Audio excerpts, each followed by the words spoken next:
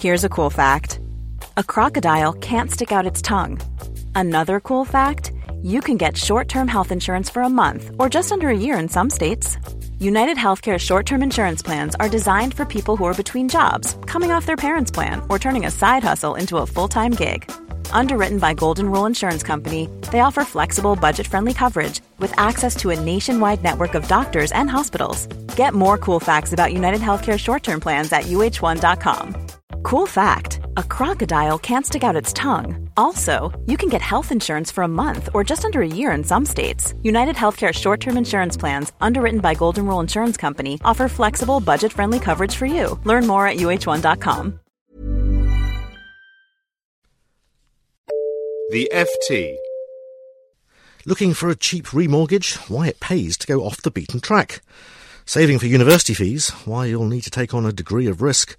And planning a new life overseas? Why, more and more Brits are keen to go the extra mile. All this to come on this week's FT Money Show. I'm Matthew Vincent. I'll be giving you the lowdown on all of these money matters in downloadable form with my colleagues from FT Money, Alice Ross. Hello. And Tanya Poley. Hi. And our special studio guest, Annabel Brodie-Smith, Communications Director of the Association of Investment Companies. Hello. So let's start, as usual, with this week's money news. On Monday, data from financial information provider Moneyfacts reveals the last place to go for a best buy mortgage rate is the busy high street of a major town or city. Although the UK's largest lenders, the Halifaxes, Abbeys, Barclays, NatWests and HSBCs of this world, now account for 3/4 of the UK mortgage market, they only provide 29% of the 500 best value mortgages. If you really want the best deals, you have to seek out some lesser-known names, such as the Hanley Economic, Monmouthshire, Leek United and Loughborough Building Societies. They're just a handful of the smaller lenders offering cheaper fixed rates than their larger bank counterparts. And it seems that they're able to do this by sticking to their old-fashioned values, lending money from their own savers' deposits rather than playing the money markets. So, Tanya, how much better are some of these small society deals? Well, actually, at the moment, the small societies are offering the best buyers in nearly all of the fixed rate markets. So for 2-year, 3-year and 5-year fixed rates, they're actually the best rates available at the moment. They tend to hog even both the first and second best rates and positions, so they're much, much better than what the banks are providing at the moment. And I mentioned some of those names, which might not be the most familiar to our listeners. These are sort of small local based societies, is that right? Yeah, a lot of them are. I think that's one of the things that people need to look out for. Actually, if they are local societies, some of them only will operate in their local area and only lend on these cheap rates to those people who live in that area.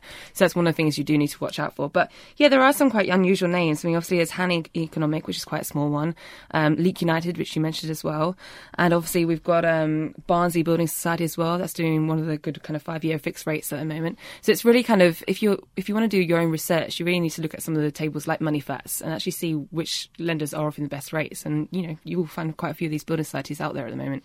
And what sort of differentials are we talking about in terms of rates? Is it quite a yawning gap between? Well, I mean, everyone's being fairly competitive at the moment, so you're still kind of getting, it's probably going to be a few basis points difference, but that often makes all the difference for a borrower.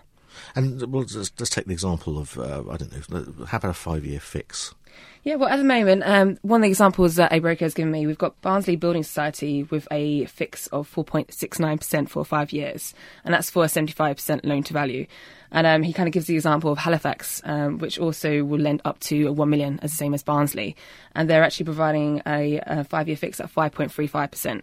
I mean, we have kind of shown the difference of, I don't think Halifax is the most competitive one in the market, but I mean, it shows how you can get some appalling rates from the banks, and actually the smaller building societies are the ones stepping up to the plate. So there's a gap between best and worst quite clearly. I was interested that you mentioned that the maximum loan is the same, because sometimes you might think that a smaller society might not be able to lend as much. No, I mean, most of them will typically tend to play in the smaller loan size market, but you do have a few players. I mean, Yorkshire Building Society will often go up to quite a high loan amount. Obviously, like I mentioned, Barnsley Building Society. So it's really just looking at those details. Typically, building societies do play in the low loan size as well as kind of the higher loan to value. They seem to be doing much more for first time buyers, trying to be a bit more innovative with their products, with kind of guarantor schemes, and obviously, as we discussed last week, teaming up with house builders to offer higher loan to value products. So that that's where they seem to be most competitive. But they're still quite competitive at the kind of 70%, 75% value, which is where the banks like to think that's where they dominate. And there is a suggestion that it's the good old traditional sort of virtues of the small building society that are making this possible.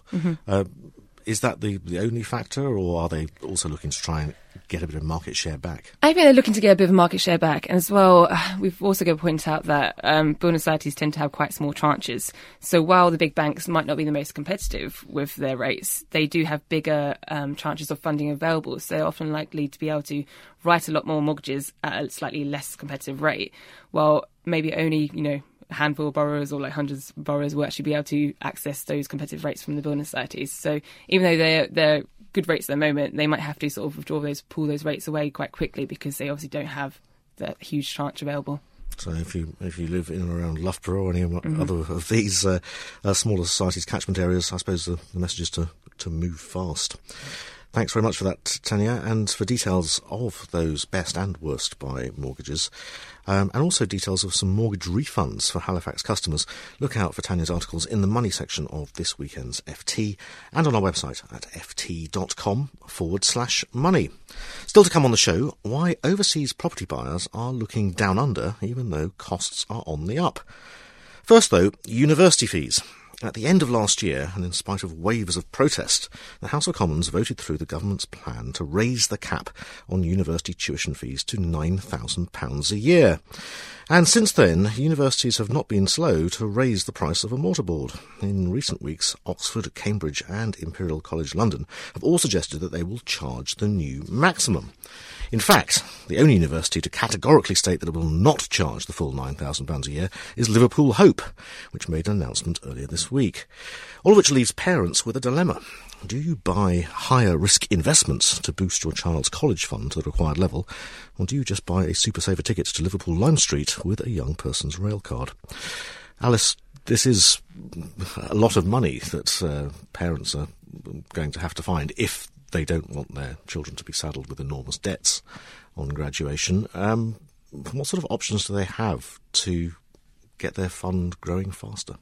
Well, of those two options you mentioned, I think I'm expecting our readers to opt for the first option and potentially put away some money into some kind of regular savings scheme to do that. The general advice will be that if you are saving for a long time, if say you're saving right now when your child is born, you've got 18 years at least to find that money, and we're talking possible lump sum of 36 grand here if they do want to go to one of these universities charging £9,000 a year, and if they're taking a 4-year course. So the general advice then, if you're saving for the long term, is to go into equities. But the good news is that it might not have to be that much that you put aside every month to meet this. And Annabelle, you guys have done some research into this, haven't you, of how much you actually need to put aside to meet this kind of commitment? Absolutely. We've recently run the figures, and what we found is that if you put in £50 a month over 18 years, which is quite a manageable amount, you'd actually have, on average, in the average investment company, £23,000. Now, obviously, that's going to vary between which sector and how much risk you're willing to accept. So, for example, emerging markets has done particularly well recently in the last couple of years. If you'd invested in the global emerging markets £50 a month over the last 18 years, you would have £44,000. But maybe you would not want to take quite so much risk, and you'd go for perhaps the global growth sector, which are big globally invested companies, and you'd again have just around £23,000. And so if you are saving in, say, £50 to £100 a month to meet this commitment, that doesn't have to necessarily come out of the parents' pockets, does it? Because parents have so many other pressures on them and, obviously they're still working and things like that. Increasingly, I think you've said that we're seeing grandparents that are actually making these savings for the children. Absolutely. We have actually done some research and looked at who is meeting the burden of these university expenses. No surprise that the poor parents, about a quarter of them, are the main source of university funding for their children. But interestingly, grandparents, about 1/8 of grandparents are contributing to university costs. So the burden is falling on the whole family, I'm afraid. And are we expecting grandparents to step up a little bit more now that, there is this huge increased burden on families? I think it's very likely. If we looked at last year, the average debt of a student graduating was £21,000. Wow. Already an enormous amount. And obviously now with the increase in tuition fees, that's going to be going up quite a lot. So I think it is very likely that the whole family is going to be burdened with the costs. And obviously students are going to be graduating with a lot of debt. And what about if you do pick, say, an investment trust and you decide to go for global growth or emerging market equities? You have to bear in mind, don't you, that you're saving for a fixed date. So as you get closer to that date, you may want to come out of the stock market. You may want to move into less risky assets. Absolutely. What you're going to do is obviously you're going to need to monitor quite carefully how your investment is doing. And if it has had a particularly good run, and as you get closer to needing that money, closer to your university days for your child, you might well want to consider moving into maybe cash, fixed interest, less risky types of investment, because you don't want to be met by some stock market volatility, which would have a real impact on your investment. And what is the government doing to help this whole process? Because they scrapped the Child Trust Fund last year, so that's all gone. That nice £250 voucher you might have had from the government to help you save. Are they doing anything to help this process along? I have to say I know about this personally because my first child did receive a child trust fund of £250 and my second child has now only received £50. They are introducing junior ISAs. It's going to be a similar concept to child trust fund. Unfortunately, we don't actually have any details on it yet, but we are hoping to receive them in the budget because this will be a very tax efficient way for parents and families to save for their children. Although, unlike the Child Trust Fund, we're not expecting any money from the government, are we? We're most definitely not expecting any money from the government. Unfortunately, the government hasn't got much money to give away at the moment. So we'll have to do it ourselves. Thank you very much, Annabelle. Yes, thanks, Annabelle and Alison. For more on the investments that can help you to meet the cost of university fees, look out for Alice's feature in the money section of this weekend's FT and on the website at ft.com/money. And finally today, overseas property. Where do you think Britons are now searching for homes in ever greater numbers? Not Spain, not France, Ireland or Italy, or indeed any of the economically challenged European nations. According to the property website Rightmove and foreign exchange broker Moneycorp, it seems that fears over inflation and job losses are now encouraging many people to consider emigrating further afield. They've seen a 55% increase in people searching for overseas property, with a surge of interest in the Antipodes. So, Tanya, which particular locations are now topping the charts? Well, it seems that Australia's right up there. They've seen more than a double of an increase in interest in January alone. And following that, we've got New Zealand and Canada. So these are all kind of obviously the English-speaking countries where people obviously tend to emigrate to. And obviously, I guess with the January blues, as you mentioned, people are looking to those sunnier climates like Australia and New Zealand. Rightmove and Moneycorp have actually provided this table of the top 10 climbers. And in that top 10, the majority of them are like locations within Australia and New Zealand. So we've got places like South Australia and Canterbury in New Zealand, Victoria in Australia again, the South Island in New Zealand. So they do seem to be dominating really what people are looking for at the moment in January. And I was particularly taken with the fact that I think it was Rightmove, perhaps Moneycorp as well, saying that concerns over job losses, not just in the UK but the Eurozone, may be encouraging people to look to these countries. I suppose not having a language barrier might make employment that much easier. Do you think that's a factor? I think that's probably a big factor, actually. I mean, obviously we know Australia and New Zealand are very sort of the common places that people do emigrate to. I think it just makes it a lot more easy to set up. I mean, I did it myself for just 1 year. I moved to Australia and it was very easy to kind of, sort of go over there and you could kind of almost straight away land a job. And I think you're probably going to see a lot of people, like you say, with all these money problems and the fact that we don't have actually much, we've got quite a big unemployment at the moment and we are seeing Australia booming. So it's kind of very attractive on all fronts, really. And it is worth pointing out, again, that places like Australia and New Zealand, the dollar over there is actually very strong against the UK pound, so the UK sterling. So really you need to factor in the costs because I think it's going to be quite expensive still to buy a property over there compared to 2 years ago. Exactly, because as you said, you worked over there for a while. Now I think you were back. I'm back, only and it was recently. much more expensive. Yeah, it was terrifying actually how much you are paying out for food, and obviously accommodation and everyday expenses really.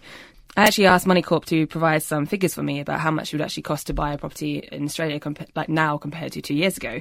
And they're saying buying a house in Australia worth about $250,000 would cost about £43,000 more today than it would have done 2 years ago. And that's a similar amount also with Canada. So you really need to kind of think about whether it's worthwhile potentially sort of timing your move appropriately and maybe when the costs come down. Yes, exactly, or perhaps renting for a period. So with these costs now being much higher, that's obviously going to limit the ability of that many people to look at Australia. Are there other locations that are still as popular, more popular? Yeah, funnily enough, even though Australia and New Zealand were amongst the biggest risers of people actually searching for properties over there, it still remains those kind of traditional second home destinations that are still topping the table. So we've still got people, Spain, France, USA, Portugal, Italy, tend to be the kind of most popular places for people to actually move abroad. It's just the fact that in January we saw Australia and New Zealand climb quite massively. So I was speaking to a few mortgage brokers this week, and they were saying that really they're being inundated by requests for mortgages for France because towards the end of last year, mortgage rates were kind of hit a historic low in France. I mean, we have seen them increasing recently, but they're still comparatively low compared to UK rates. And also with the euro still strong against the pound, it's worthwhile actually borrowing in euros. And perhaps then sort of repaying some of that mortgage debts when sterling becomes strong again. So it's currency as much as climate that should determine where you look for your property. Thanks very much for that, Tanya. And for a full rundown of those top 10 risers and fallers in the overseas property search charts, you can read Tanya's article in the money section of this weekend's FT, and again on the website at ft.com/money. But that's all for this week's FT Money Show. Remember, you'll find weekday news updates and all of these stories on the website. And if you have a question that you'd like us to answer about any aspect of your finances, just email us. The address is money@ft.com.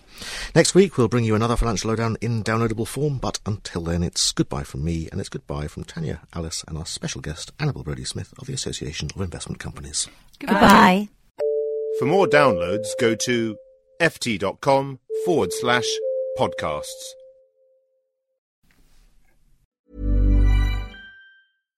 When you make decisions for your company, you look for the no-brainers. And if you have a lot of mailing to do, Stamps.com is the ultimate no-brainer. It streamlines your processes to make your business more efficient, which makes you less busy.